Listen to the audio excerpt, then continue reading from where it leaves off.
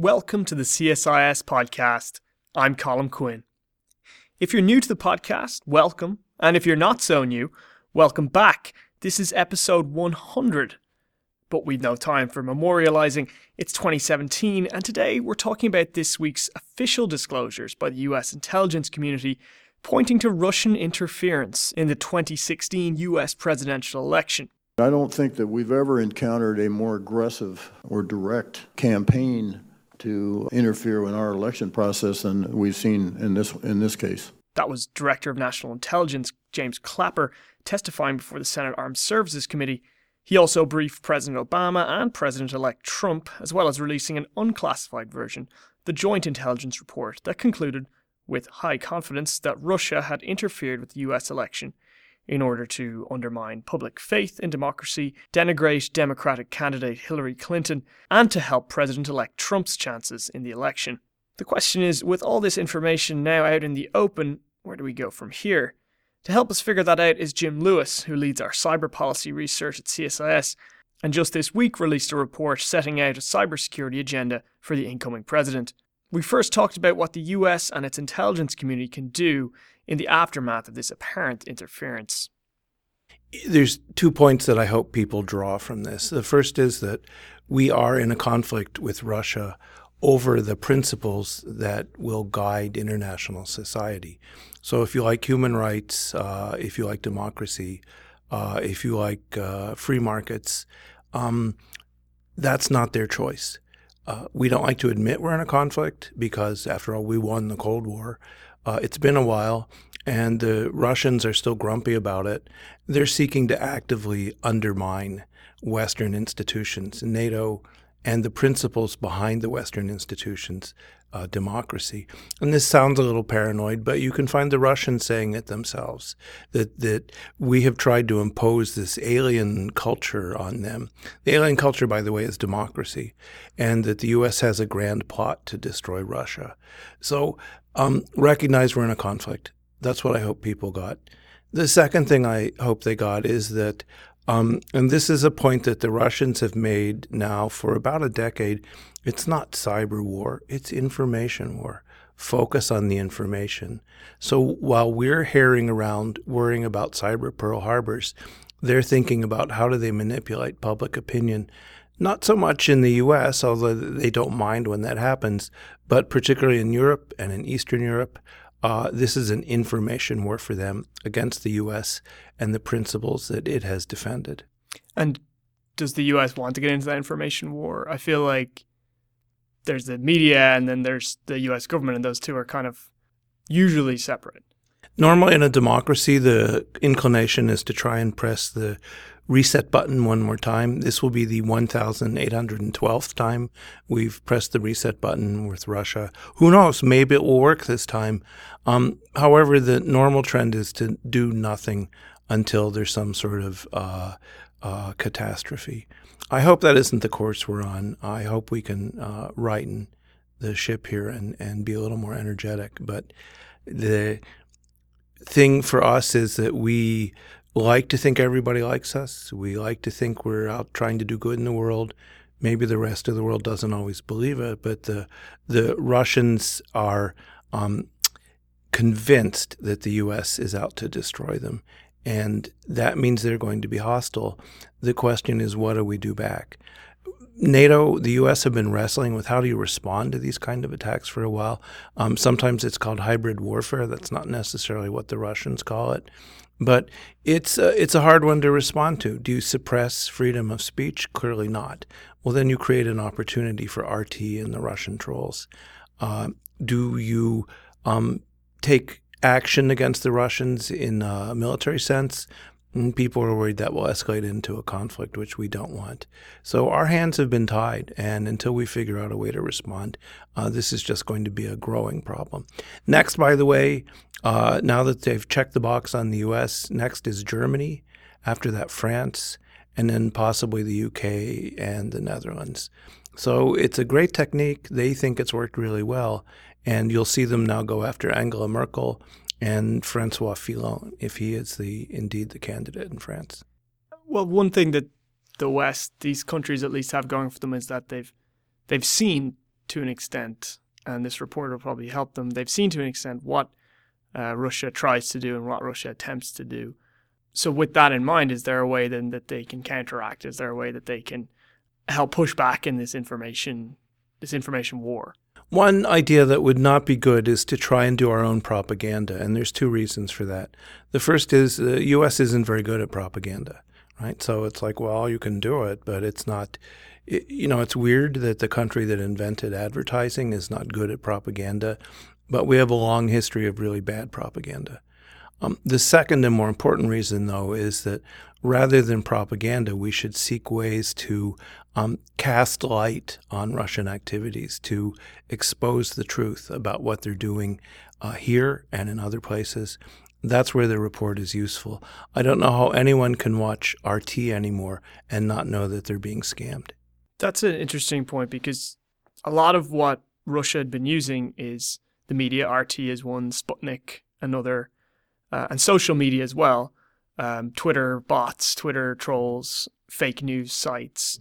So when you have those separate entities that aren't controlled by our government, that in some cases are actually American companies, what can the U.S. do there? It's an awkward question because we don't want censorship, and we don't want the U.S. to censor, and we don't want the social media companies to be censors either. So we haven't quite worked our way through that one yet. A lot of the social media has been taken advantage of, not only by groups like Daesh, but by the Russians and by some others. It's a hard problem. They have looked at how the West works and found ways to exploit it. And until we rethink that, we'll just have to grin and bear it. But the answer is not censorship. The answer is not propaganda, false information on our own.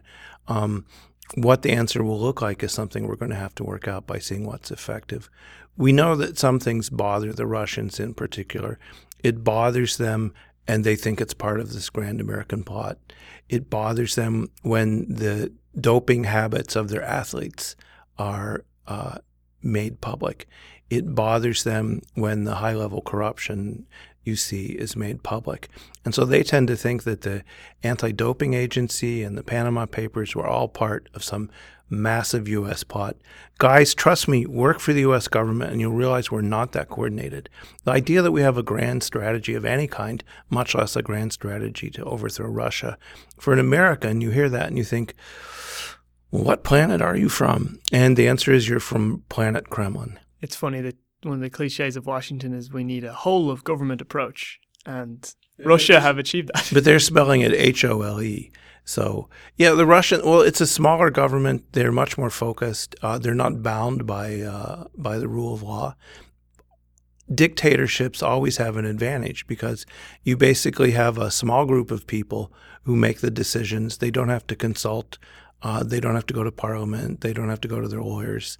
It gives them a short-term advantage.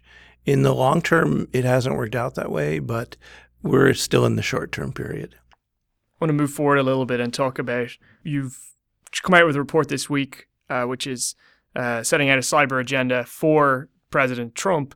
You actually set out the cyber agenda for President Obama as well 8 years ago. We talk a little bit about what worked, I suppose, with the Obama administration and what needs to be improved upon. We're in a very different world when it comes to cybersecurity because 8 years ago, this was not a huge public issue. It did not make the front page of the newspapers. Now, maybe it should have, and that's one reason that a group of us decided to do a report. There were massive espionage failures in 2007 and 2008. We knew that U.S. infrastructure was vulnerable to attack. The level of cybercrime seemed too high, although it's gotten much higher since then. But this was not front page news, and some of it is the public has caught up to the importance of cybersecurity, so we're in a very different space. The other reason we're in a different space is the Obama administration, to its credit, actually did quite a bit. They have energized Cyber Command. They created a White House structure that in the last 4 years has been remarkably successful at coordinating the activities of the intelligence community, FBI and DHS. They've put in place sanctions. the NIST framework for critical infrastructure protection. They've really done a lot. So one of our first recommendations in this report is pick up the ball where it's been left on the field. Don't start from scratch. Have you seen any examples of an appetite for making cyber a priority in the new administration? I think they realize that it's a central problem. If anything, the briefings on Russian hacking have helped focus them. So no, I think they think it's important. This is a different administration. The Obama administration kind of revered Silicon Valley. They love tech executives. This is more of a Wall Street administration, and so it's a different focus. I still think it'll be a priority, but in some ways the priorities of the administration have yet to be shaken out. I mean, it's improve relations with Russia, deal with Daesh, get a handle on immigration, fix trade, maybe rebuild infrastructure. Cybersecurity doesn't appear in all that, but I'm not worried that it won't eventually appear because the internet is omnipresent. Cybersecurity touches all of us. The problem's only going to increase. And in talking to people from the transition team, they know this and they are thinking about ways to deal with the problem. And what would you be telling the team about what not to do? Don't reinvent the wheel. They've inherited a pretty good structure. Think carefully about the roles of government and the private sector. Don't ascribe too much to either one. I mean, there's a tendency to say, this should all be government, this should all be the private sector. That doesn't work. Take a look at what we need to do to tackle cybercrime. The policies we have in place may be running out of steam. We need to probably re-energize that, make it a cabinet level issue. And finally, recognize that we're in a more hostile environment, that we have countries that seek to challenge the U.S., seek to set the stage for how the international order would work.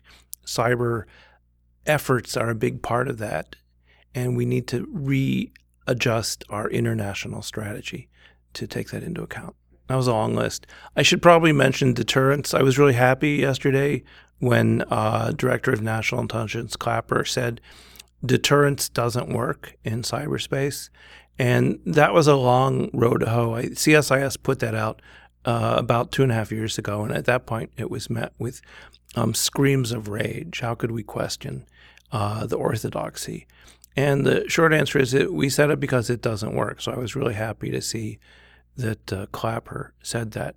What does work, we've proved through experience. There has to be consequences for malicious cyber action, but they don't have to be military consequences. It doesn't have to be a counterattack or a cyber attack. Things like sanctions, indictments, other measures along those lines seem to work better. So I hope the new administration won't try and think about how to resuscitate deterrence, that they'll focus on Treasury and justice as the places that might be the most effective. Everyone who is a disinterested party is convinced that the Russian activities didn't change the outcome of the election, that it would have been the same if the Russians had just sat on their hands. Now, one of the problems you get in intelligence activities is they are covert. You don't always see a direct link. And so it will be natural for the Russian agencies to take credit for this outcome. But I don't think that's right. The outcome would have been the same no matter what. And that's an important point. That said, for a hostile foreign power to interfere in the presidential elections of the United States is simply unacceptable. We cannot tolerate that, nor can we tolerate them interfering in the prime minister, parliamentary, presidential elections of our closest and most powerful allies. So while the effect of the Russian hacking is easy to overstate, we need to make a powerful point that it's unacceptable. And the expulsion of the 35 diplomats, the closing of the 2 Russian intelligence gathering facilities, and the sanctions on Russian entities, they're really good. That's a powerful step. That was the biggest expulsion since the end of the Cold War. But it's only a first step. And now we have to think, what do we do next to see if we can get them back in line and tamp it back a bit? Any ideas on what that second step should be? I think you have to keep the pressure up on them. I think you have to continue to say, this sort of behavior is unacceptable. And I think one of the issues that's bound to come up is it's not just the U.S. intelligence community that saw the Russians interfering with our elections. Other intelligence agencies in other countries saw it as well. So for us to remain credible, we have to recognize that. And I think the answer is to start exposing the corruption, the political manipulation, the criminal activities that we've seen used against us. Put them in the sunlight and see what happens. And that was Jim Lewis wrapping up what was our 100th episode of the CSIS podcast. It's a new year, and so I want to hear from you on what we should consider for our next 100 episodes. Drop me a line on Twitter or by email. It's easy. It's just cquinn@csis.org. And remember, there's no story too big or too small. I look forward to hearing from you and to joining me again next week for our next episode. As always, thanks for listening.